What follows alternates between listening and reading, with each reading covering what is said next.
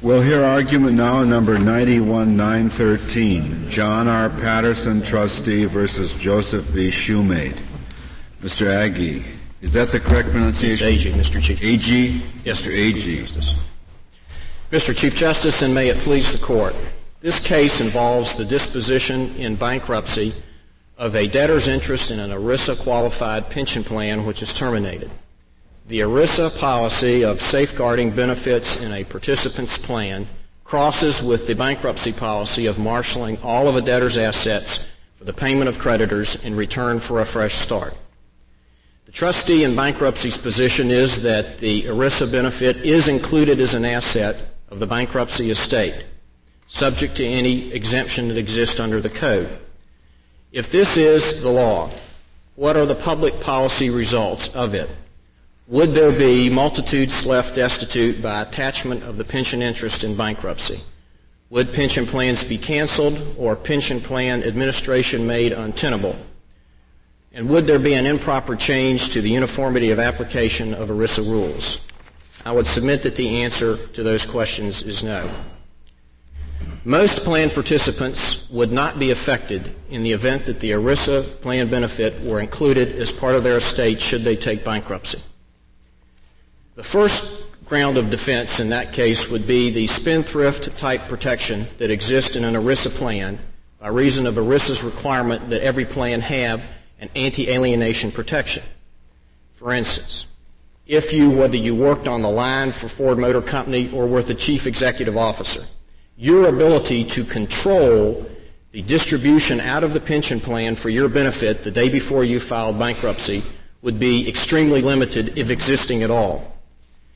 As with the Coleman Furniture Corporation case, if someone worked on the line building chairs for Coleman Furniture Corporation, they would have no control over the plan. They would have no access to be able to get any benefits out of the plan. Mr. Justice White, I think what that has to do with is establishing that plan participants have very little exposure, by and large, if the interest of their entitlement of the beneficiary. It protects the entitlement of the beneficiary. Let me go directly, in answer to that question, to the legal argument with respect to an exclusion and an exemption out of the bankruptcy code. Congress has only apparently spoken one time directly, either in ERISA or the bankruptcy code, as to when an exemption for an ERISA benefit would exist. In the exemption section of the bankruptcy code, Congress specifically said that the debtor's interest in a pension plan, qualified under Section 401A, would be exempt, limited to the reasonable needs of the debtor. That establishes an exemption in bankruptcy which could not exist if the interest in the ERISA plan is first excluded from the estate under Section 541C2 of the Code. But this section applies to all pension plans, or not? Section 522 makes a division into two different categories. In, for instance, the District of Columbia, which is a non-opt-out state, it uses the federal exemptions. In opt-out states, such as Virginia, which is the majority of states, they do not have this reasonable needs of the debtor limitation. However, if there exists... Yeah, but it would apply to not just ERISA pension plans, wouldn't it? That's correct. 522... Well, but if it's an ERISA plan, you have a provision in ERISA plans that may not be present in other plans. Namely, that it's not subject to attachment. That's, Mr. Justice White, that's correct. And I would say that the key point that comes out of that is that if there is first an exclusion out of the bankruptcy estate by virtue of the applicable non-bankruptcy law language in Section 541C2, then you would never be able to get to the exemption provision. That would, in effect, write out of the code in the non-opt-out states the provision that limits to the reasonable needs of the debtor, the exemption under ERISA. Well, on your provision, you're writing out of the code ERISA as a non-bankruptcy applicable law. That's correct in a sense, Mr. Justice White, for two reasons. One, if you attribute to the language in 522D10E the plain meaning that Congress has written in that there is to be an exemption limited to the reasonable needs of the debtor, you write out effectively an exclusion if it were to exist under 541C2. Otherwise, that serves no function. That's true. There are church plans and some government plans that would still function under the Section 522D. However, the reasonable needs limitation would be written out. Where do we find the text of 522B2A? I mean, other than the U.S. Code, where in the briefs? It would, in my brief, Mr. Chief Justice, it would be in the petition for cert. At Appendix 1A of the petition for cert? That's correct, page 60A in the petition for certiorari. Thank you. The bankruptcy trustee would be able to access, if the ERISA benefit is included as part of the estate, only that to which the debtor could have accessed. If there was no ability of the debtor to get into the plan at the time that he filed bankruptcy to take something out, the bankruptcy trustee could accede to no greater right than the debtor had. That is another reason that I believe that the inclusion in the estate of the ERISA benefit would be of limited significance to most participants in most plans. Well, it might be of limited significance, but it's still the case that there is not a complete identity of the subjects to which the exclusion and the exemption apply. So you cannot, I take it you agree, you cannot make the argument that the one is rendered totally useless by the other. Mr. Justice Souter, I do to this extent that if you conclude first that there is an omnibus exclusion of ERISA benefits under 541C2, using that applicable non-bankruptcy law language, then if you came to the exemption section, the only place where the Congress apparently has said explicitly this is where we're dealing with an ERISA benefit, and it has placed, at least in the non-opt-out states, a limitation to the reasonable needs of the debtor, I submit that is written out of the code because you've created first an omnibus exclusion. That may be written out with respect to the ERISA plans, but there are still going to be plans covered by the exemption that are not covered by the exclusion. Isn't that correct? That is correct. There are some plans that would be covered. When the drafting was done on Section 522D, the Commission on the Bankruptcy Laws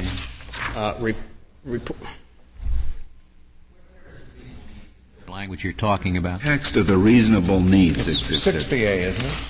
No. 522D, I think, will be is cited in my brief. Where is the I want the text. That would be page 3. Page 3 of your brief? Yes, Mr. Chief Justice. Thank you.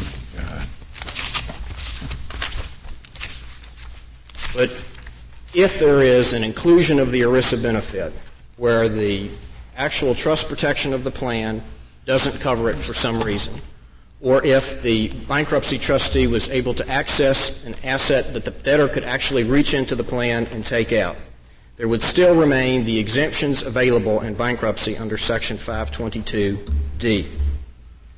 I would submit that plan administration would not be affected to any significant degree because the processing of many, many qualified domestic relations orders would be no different than the processing of the bankruptcy order to pay out part of the pension plan. Mr. Agee, can I ask you a question? Yes. I must confess I'm having a little difficulty following the argument. As I understood the Court of Appeals, they analyzed the case under 541C2 and found it unnecessary to reach 522. Is that correct? That's correct. And am I also correct that your argument based on this D2, relates solely to 522? No, Mr. Justice Stevens. What I'm saying is that the plain meaning of this 522D, the exemption provision, as Congress writing for the only time, either in the Bankruptcy Code or ERISA, how will we treat ERISA benefits in bankruptcy? It doesn't refer to ERISA, though. That's where you mislead me. I'm looking around. It doesn't say ERISA. Well, it refers to, on page 4, three triple I's, plans that it's done in the negative, but plans that qualify under Section 401A, and that is ERISA. Exclusively ERISA, nothing but ERISA? No, that would include other types of plans, including government plans. But that shoots your argument. Well, I hope that it doesn't. Utterly destroys your argument. Because if you're going to accord plain meaning to this particular section, then reasonable needs limitations for private plans, pension plans, stock bonus plans, profit sharing plans, that's gone. And when this section was drafted, placed into the code, the Bankruptcy Commissioner's report was very specific in what they wanted to get at here. They were to exempt the private employer plans. And the reason that the reasonable needs limitation was put in there was in the recognition, as here, that there would be substantial benefits held by corporate officers and by members of professional corporations. And that's exactly what I think the Congress was trying to get at in this provision. But even if ERISA is excluded under the earlier provision, you would still need this provision to cover some plans other than ERISA, as to which you wanted only the reasonable needs limitation. Isn't that right? So it would still make sense. It would still make sense as long as it is, if you read out of 522D the coverage for pension plans, stock bonus plans, and profit sharing plans, which would be private plans. Right. And I don't think the Congress would have intended that if they would have included that language in the statute. Maybe not, but you can't say that it's utterly illogical. You might say that it doesn't cover very much, but it still covers something that you would need that language to cover, despite the fact that you had excluded ERISA earlier. That's correct. It would still continue to cover a government plan or a state plan. There's another issue here in dealing in particular with the exemption question, which differentiates this particular case from other cases the Court has heard before. When there have been garnishment or levy statutes, state statutes which have attempted to reach into a pension plan and take something out, they have been preempted by the language in ERISA, Section 514A, which preempts state law.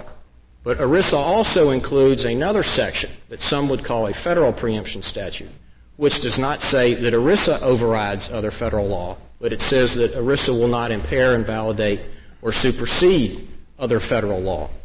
And I would submit that the Bankruptcy Code entering the picture fits into that circumstance, that if the all-inclusive scope of Section 541 of the Code, which is to include all of a debtor's legal and equitable interests in property, are brought into the Code, that if the anti-alienation provision of ERISA overrides it, then it has impaired, superseded, and certainly modified the all-inclusive scope of property that was intended to be included in the bankruptcy estate.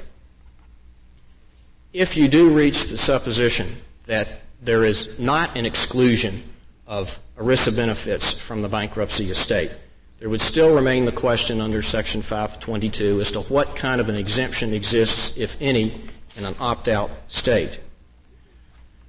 The bankruptcy trustee's position would be that there are exemptions, but that they are limited to the exemptions created by state law. ERISA is... Can I back up just a second, because I want to be sure I understand your argument.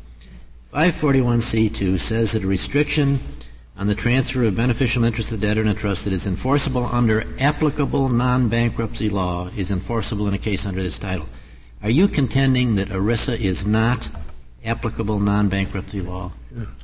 I do, Mr. Justice Stevens, for several reasons. But I didn't understand you had made that argument yet. Or had, that's the argument the Court of Appeals addressed and disagreed with. That's correct. Now, why are they wrong? There are several reasons. The first is this articulation that I've attempted to make that says the Congress has dealt with ERISA benefits as a matter of exemption over here in 522D, and they put this reasonable needs limitation in here. So if you say first under 541C2 that you exclude all the benefits, then with respect to the private employer plans, which are the prime focus of the exemption section, not the exclusive, but a primary, that the reasonable needs limitation isn't going to be there for any of those ERISA benefits, a plain meaning type argument. So you say to G, these two sections, you have to just say that ERISA is not a non-bankruptcy law, applicable non-bankruptcy law. In this particular section, Congress has specifically dealt with the issue in another section.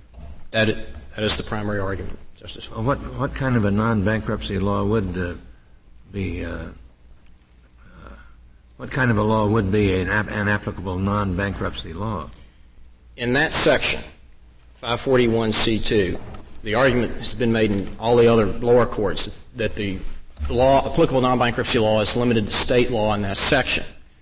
There are other sections in the bankruptcy code where that term means both state and federal law. But under the two... Can I interrupt you again? Why wouldn't your argument about making the reasonable needs thing superfluous apply also to a state law spendthrift trust? Because there you have no reasonable needs limitation if it qualifies as spendthrift trust under state law. If it qualifies, if you accept the bankruptcy trustee's argument that state law is applicable non-bankruptcy law only here, and the spendthrift trust protection applies, then it has taken the property out of the estate by this specific statutory exclusion before you get to the exemption provision. Exactly. And in the legislative history of this section, the discussion is on the continuing over of the pre-code practice of honoring spendthrift trust protection under state law. There are the two most closely related sections in the bankruptcy code to this one, which are 541C1 that deals with what law interferes with the inclusion of property in the estate, and 522B2B, which is tenants by the entirety property. The phrase applicable non-bankruptcy law is limited to state law in those cases, the two most closely related. So with that degree of difference between the statutes, I think it is legitimate to look beyond it into the legislative history to see this indication towards state law. But if ERISA then boils down to a question of exemption, the question in the non-opt-out state is settled, the reasonable needs of the debtor.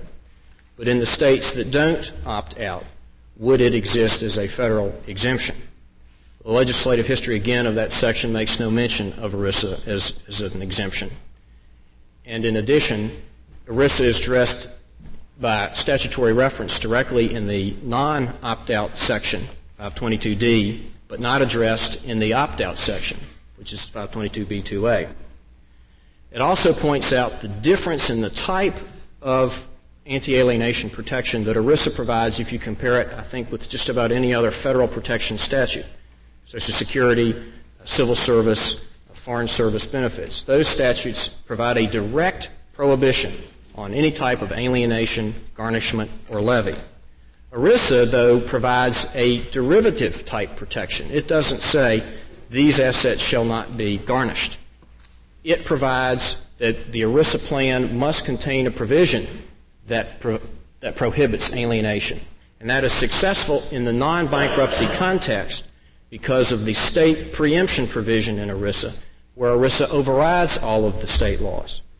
But with the provision in ERISA that says that it will not impair or supersede another federal statute, then I think that, pointing up the difference in the type of exemption ERISA puts out, is authority for there being no federal exemption under 522. The exemption provisions in the bankruptcy code are essentially state-based exemptions. If the Congress had wanted to do otherwise, then 522D would be the only provision there. That is why, for instance, Virginia has a $5,000 homestead exemption and Texas has a virtually unlimited exemption. Lastly, I would add a word about the rule that the Court has discussed in Dusnip versus Tim, extending the Mid-Atlantic National Bank case. In those cases where there is a pre-code practice, unless it is set aside by specific language of the bankruptcy code or by the legislative history, that practice carries over post-code. There was a pre-code and, in fact, in some cases, post-ERISA practice that included assets from a plan which were in pay status, such as we have here from a terminated plan prior to the time that Chapter 7 proceedings began.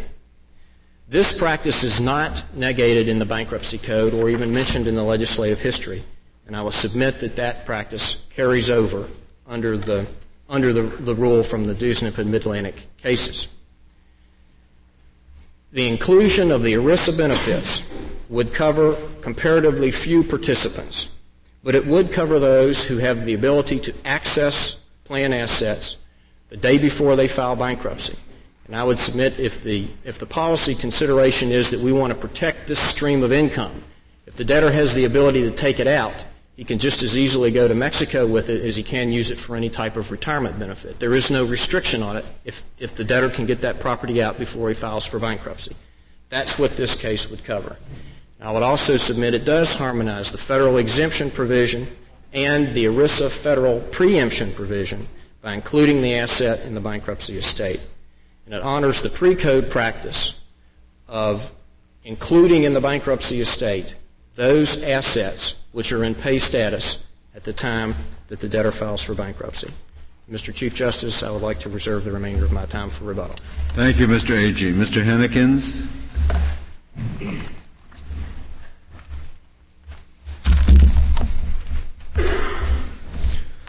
Mr. Chief Justice, and may it please the Court, Mr. Shumate's interest in the Coleman Furniture Company pension plan should be excluded from the bankruptcy estate for three reasons. First, it's required by the plain meaning of Section 541C2 of the Bankruptcy Code. Second, no judicial exception should be made to the considered congressional policy choice that this Court recognized in Guidry for beneficiaries who file bankruptcy. And third, property interests should be treated the same whether a debtor is in bankruptcy or outside of bankruptcy. Turning to the first reason, the plain meaning, the language of Section 541C2 says that where a trust contains an enforceable restriction on the transfer of a beneficial interest that is enforceable under applicable bankruptcy law, the restriction is recognized in bankruptcy and operates to exclude that interest from assets of the bankruptcy estate. Is applicable non-bankruptcy law. Applicable non-bankruptcy law, yes, Your Honor. Certainly, ERISA qualifies as applicable non-bankruptcy law. A lot of ERISA plans are pension plans, aren't they?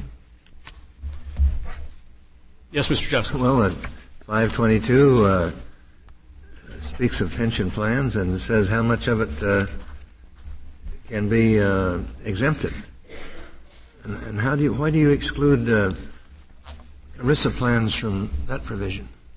The reason, Mr. Justice White, that ERISA plans exclude from 541C2 is because ERISA requires that qualified plans, the pension plan, the assets be held in a trust. It also requires that the trust impose a restriction on the transfer of a beneficiary's interest in the trust.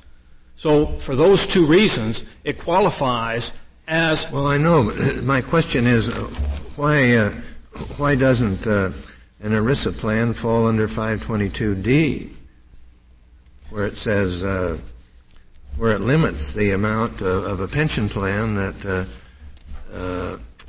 is exempt from administration?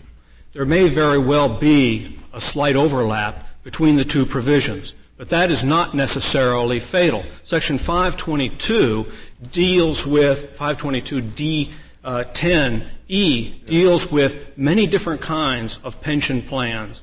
And in addition to pension plans, deals with profit-sharing plans and other types of interests such as stock bonus plans. It also would cover unqualified plans, such as a deferred compensation plan.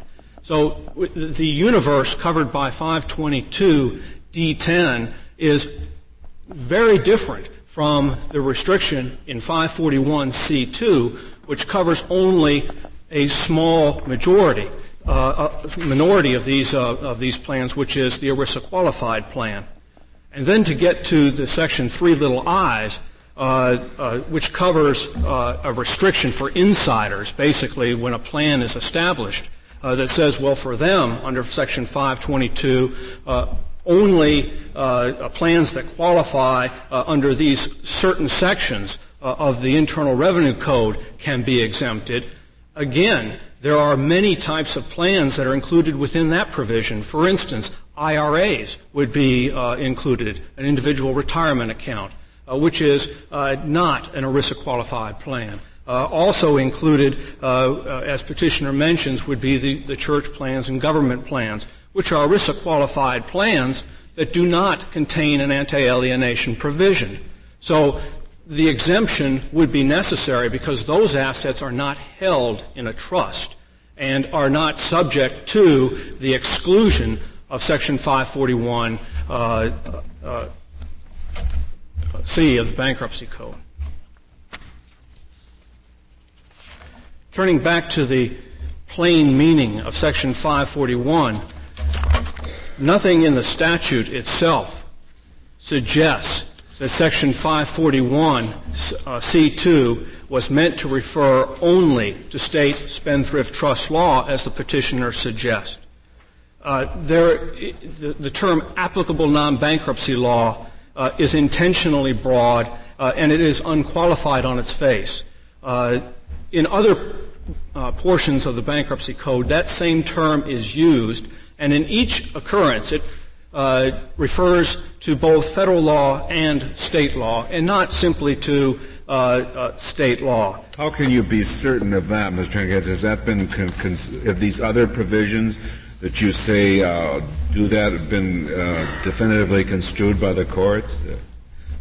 Mr. Chief Justice, they've not been definitively construed. We have set forth in our brief a number of occurrences, and the Fourth Circuit set forth a number of occurrences where the phrase was used throughout the Bankruptcy Code, and in each one of those circumstances, the Fourth Circuit observed that it was referring to both federal and state law. How did the Fourth Circuit know that?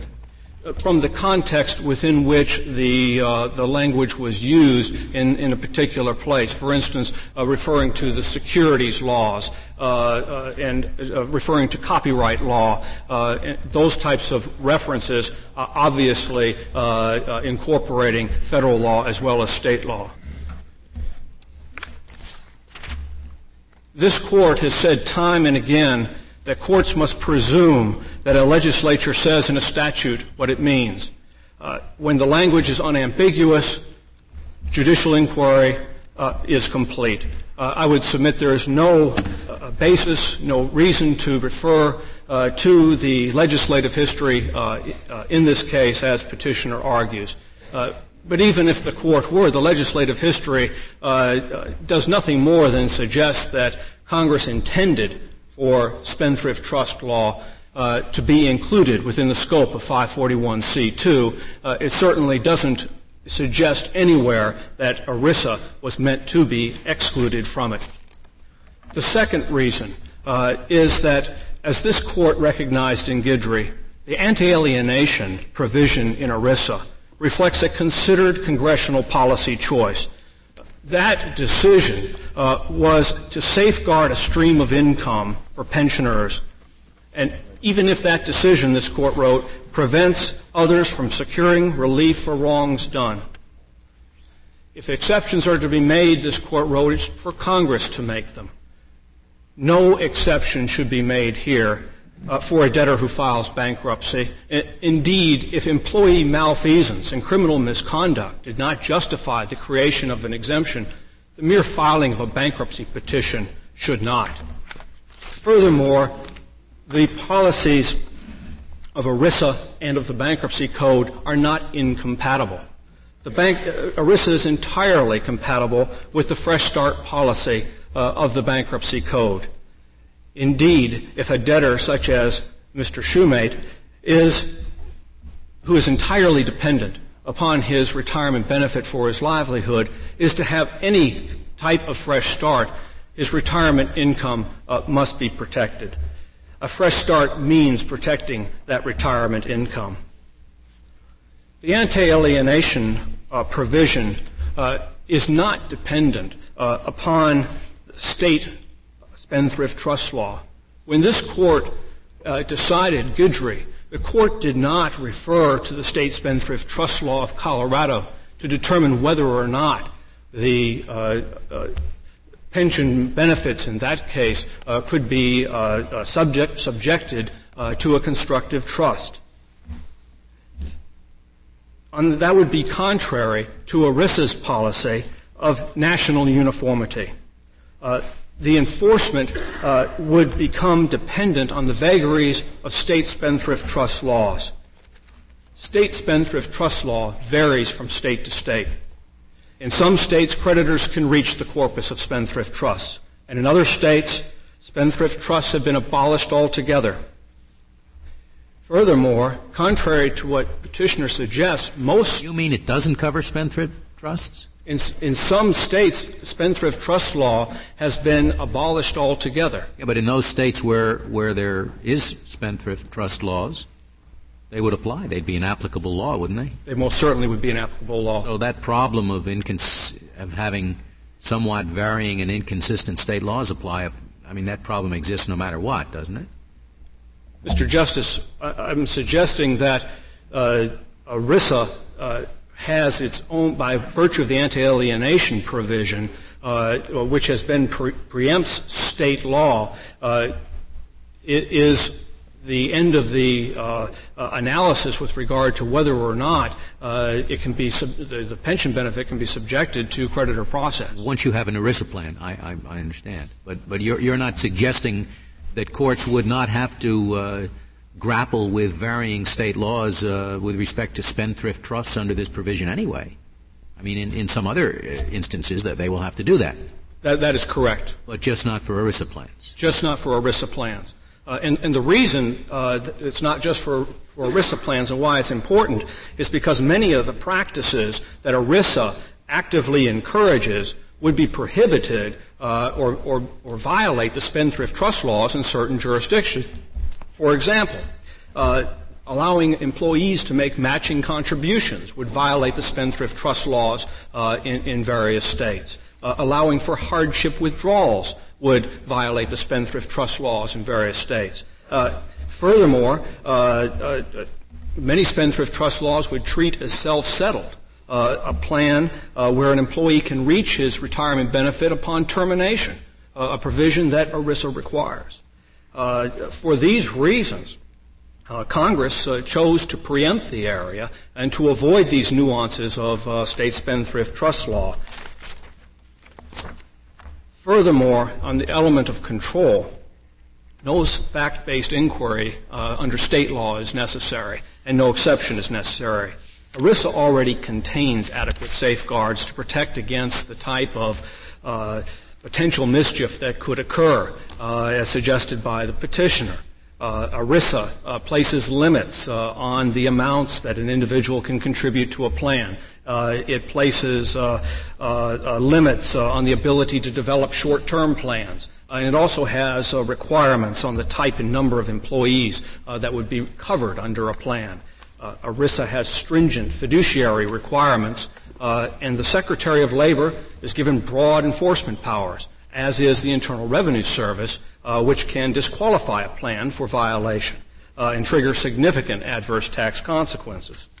Furthermore, Section 548 of the Bankruptcy Code would give a trustee the right to avoid fraudulent conveyances made by a person in control during the year preceding the filing of the bankruptcy petition. These safeguards are adequate, and the type of exception that is being advocated by petitioner is not necessary, and in fact it would destroy the uniformity that Congress sought to achieve. It would also destroy many of the provisions encouraged by ERISA to foster growth of pension plans. The third reason why Mr. Shumate's interest in the retirement plan should be included, should not be included in the bankruptcy estate is because of the disparate treatment that the property interest would be given inside of bankruptcy as opposed to outside of bankruptcy. If a bankruptcy exception to the ERISA's anti-alienation provision were to be created, then a debtor outside of bankruptcy would enjoy greater rights than a debtor who is inside of bankruptcy. This Court has previously recognized that there should be uniformity of treatment of property interests in those circumstances. How would that come about, Mr. Hennekins, what you just say? It's the restriction on the voluntary or involuntary alienation of ERISA plans is uniformly enforced outside of bankruptcy. Petitioner acknowledges that. So that under Virginia law, for instance, no creditor can reach through garnishment, attachment, or any other vehicle that benefit. But a creditor could force an individual into bankruptcy either by an involuntary filing or other pressure, collection pressure, and thereby reach the retirement benefit, so that the retirement benefit would have a different status inside of bankruptcy where it would be vulnerable to creditors as opposed to outside of bankruptcy where it would be protected. Well, that's seems to me the whole purpose of the bankruptcy law is to collect assets that had never been collected before and protected and made available to creditors. And if you have exemptions that operate outside of bankruptcy by virtue of state law, don't those same exemptions continue to operate in bankruptcy even though it's a part of the estate? The easy answer, Mr. Chief Justice, is yes, but in the area of ERISA, what we're finding is that ERISA preemption provisions are being held to preempt state law exemptions, and so what you're ending up with in many jurisdictions, such as in the Ninth Circuit, are a complete inability for debtors to exempt retirement benefits, either by exclusion or exemption. Mr. Justice White, in response to your question, the policy of the bankruptcy code is to allow a trustee to assemble assets and to step into the shoes of the debtor and to assemble the assets and liquidate them for the benefit of creditors. Well, but property is just treated differently in a bankruptcy proceeding than it is outside of bankruptcy. I would respectfully say no, that inside of bankruptcy the property interests are the same as those outside of bankruptcy. A trustee has a few additional powers that support or promote the concept of equality of distribution among creditors, such as being able to avoid preferences and pursuing fraudulent conveyances. Well, outside of bankruptcy, creditors can just sue and attach. Inside of bankruptcy, they can't. That's exactly right, Justice. So property is treated differently.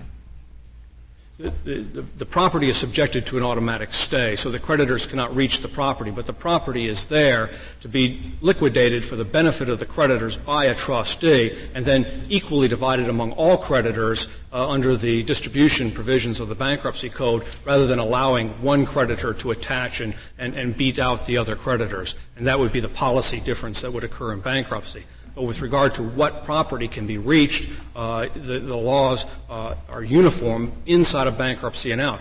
Otherwise, creditors would be encouraged to file involuntary bankruptcies and force creditors into bankruptcy, which is a policy that is not been encouraged under the law. Finally, I would like to address for just one moment the suggestion about the pay status in this case. In petitioner's brief in response, it suggests that this case was already in a pay status and suggests a date that was subsequent to the filing of the bankruptcy petition by Mr. Shumate. Mr. Shumate filed bankruptcy a month before the date that petitioner contends the plan was terminated. In fact, this plan, the trust, held these assets for 3 years after the date that petitioner suggests was the termination date, which I would suggest is an artificial date. And in any event, a bankruptcy estate is created under Section 541 upon the filing of the bankruptcy petition and not upon any date of conversion, and Section 348 bears that out in the bankruptcy code. Thank you. Thank you, Mr. Hennekins. Mr. Wright, we'll hear from you.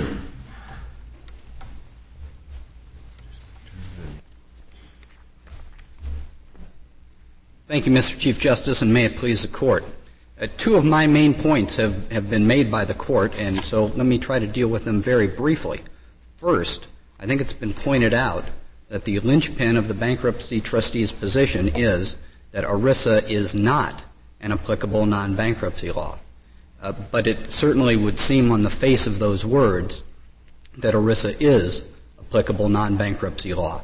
Indeed, the Fifth Circuit, which ruled contrary to our position in Goff, acknowledged the facially broad language of the statute and went on not to follow the facially broad language of the statute because it felt that the legislative history suggested that applicable non-bankruptcy law was limited to state spendthrift trust law. I would suggest that that's not a proper way to read the statute. Applicable non-bankruptcy law would seem to cover ERISA.